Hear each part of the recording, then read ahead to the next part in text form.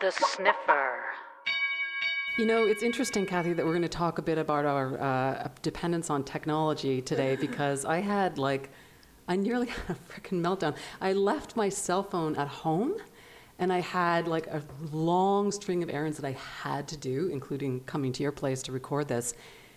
And it was like I'd lost a limb or something, right? She looks really upset. Oh, God. It's so stressful, because then you realize I was supposed to text somebody to say, come pick me up, and then I realized I don't know her phone number because it's just in my phone, and the whole blah, blah, blah, blah, blah. I've been watching all the X-Men movies, and right now your eyes kind of look like Mystique's.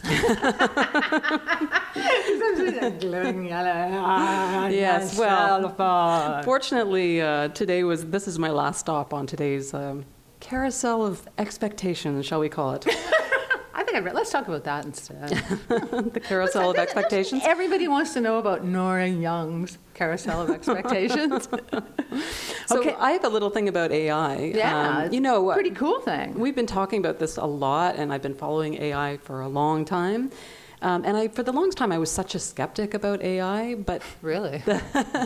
the developments have been like really astonishing in the last little while, especially because of these kind of deep learning approaches where they're kind of modeled on the way the brain is connected, the synaptic connections in the brain. Mm-hmm. So this was a story that was about research out of Stanford, which is about an AI that can read and answer questions about a news article. And this is not the first time this has been done. Google's DeepMind did it too, but this was a significant improvement on Google's results.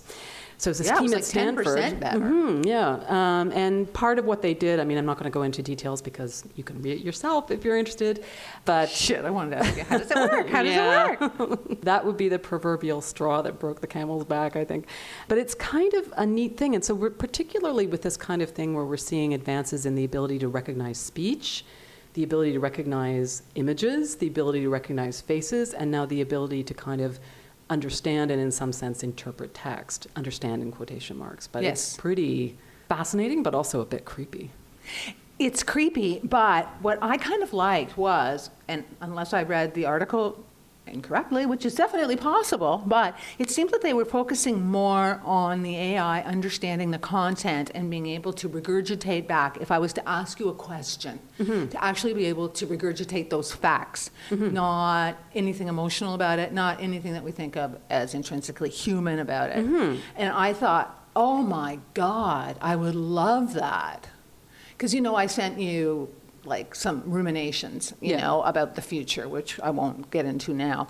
But I thought, my gosh, I would love to have this particular piece of AI to say, have any other articles been written about this? And to have it go right through it with that, computer, that AI precision that humans don't have. Yeah, it's interesting. And we're starting to see, after such a long time of you and I talking about the idea of kind of intelligent personal assistants and stuff, we're actually starting to see that with contextual computing and Google Now and Siri and all that stuff. That end of things is really, really taking shape. And this kind of thing, the ability to isolate facts and answer questions about something that's been in an article, it's exactly that kind of companion to human or support for human learning as opposed to replacing what humans do. Yeah, I also found it interesting that it seemed to be working better if the articles and the amount of data that it was fed were smaller. So, let's imagine you fed it whatever newspapers you read every day, and then asked it questions, as opposed to larger databases, because that takes longer for it to learn. Which was one of the things that, part of the way a lot of these AIs work is that this deep learning approach is that there's an enormous amount of training data that you can provide. And one of the researchers makes this point that you have to curate the information that it's drawing from. Otherwise, you might end up with, in the example that she uses, you might end up with an AI system that thinks that Obama was born in Kenya, right? Like if it's drawing from trading data that's not accurate or whatever. Yeah. No, I thought it was great. I just thought in terms of something that I was looking for, I thought, cool. Now you have a very fun little actual robot thing. I do. It's something that came out of Stanford, and it's called maybe because the guy I think has a French name, maybe it's Jacques Robot. But anyway, I'm going to call it Jack Robot. Right. Because they're these little robots. They're about 3 feet tall. They kind of look like R2-D2 with Wally's head shoved on top of it. And they wear a tie, and they have like a fedora, and they have a suite of cameras and sensors in their head that help them actually navigate pedestrian spaces solely. So they're great for things like helping disabled people across the street, delivering pizzas, running. They could be the couriers of the future. One of the things, though, that was interesting was, as they said, this should come as no surprise because the autonomous car is nearly upon us. It makes sense that we would have these little robots that zip around and do stuff for us, too, our own little Wallies.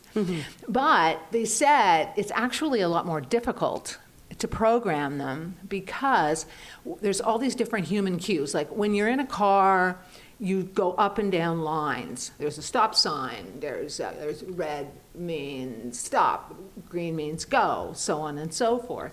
But in the pedestrian traffic, as we all know, and especially in Toronto, as things get busier, it's really tight maneuvering. It's chaotic too, right? Because humans are unpredictable. Yeah. It's all of a sudden, oh, wait, I forgot my phone at home, Right, something like that. So, but they are having luck with them. And they really actually have, at least the article read, as if they're having a fair bit of success, and people like them. Yeah, because they're cute. It's that whole anthropomorphic thing that we humans like. Yeah, I don't know. It kind of looked like a bookie. Like a really, really sharp bookie at the track, right. With the fedora and a cigar sticking out of his yap and going, yeah, I want a little bit. What do you want? What do you want on your pizza? A Damon Runyon bookie anyway. Yeah, but I think they're going to be coming, and I think they're going to be coming very soon. And actually, it's said that 5 to 6 years they would probably be on the market, and they would be about $500.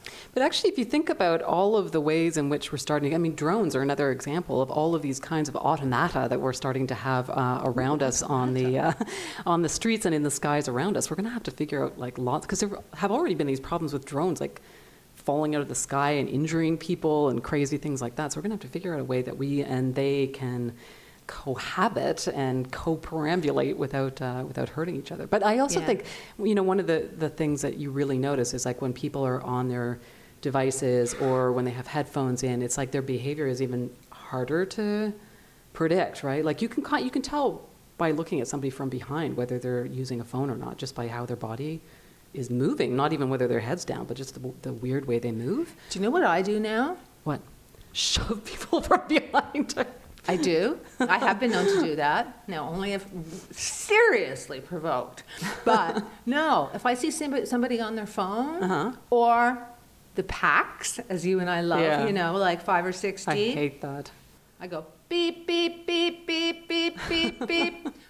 And if they don't move or get off the thing, beep, beep, beep, beep, beep. And eventually they move. God, we're turning into a pair of crackpots. Well, what's better, to stand behind the pack? I know, the pack thing really... I hope the robots run. I hope the jackrabbit runs over some people. I have some of those tread marks on them. They'll learn to stop traveling in packs then. Yeah. You'd be able to tell, by who's got tread marks on their backs. They're being run over by the jack robot. Check out the links on your phone or at thesniffer.net. We'd love to hear from you. And thanks again for saying that you appreciate us on iTunes. We appreciate it. See ya. See ya. Bye. Bye.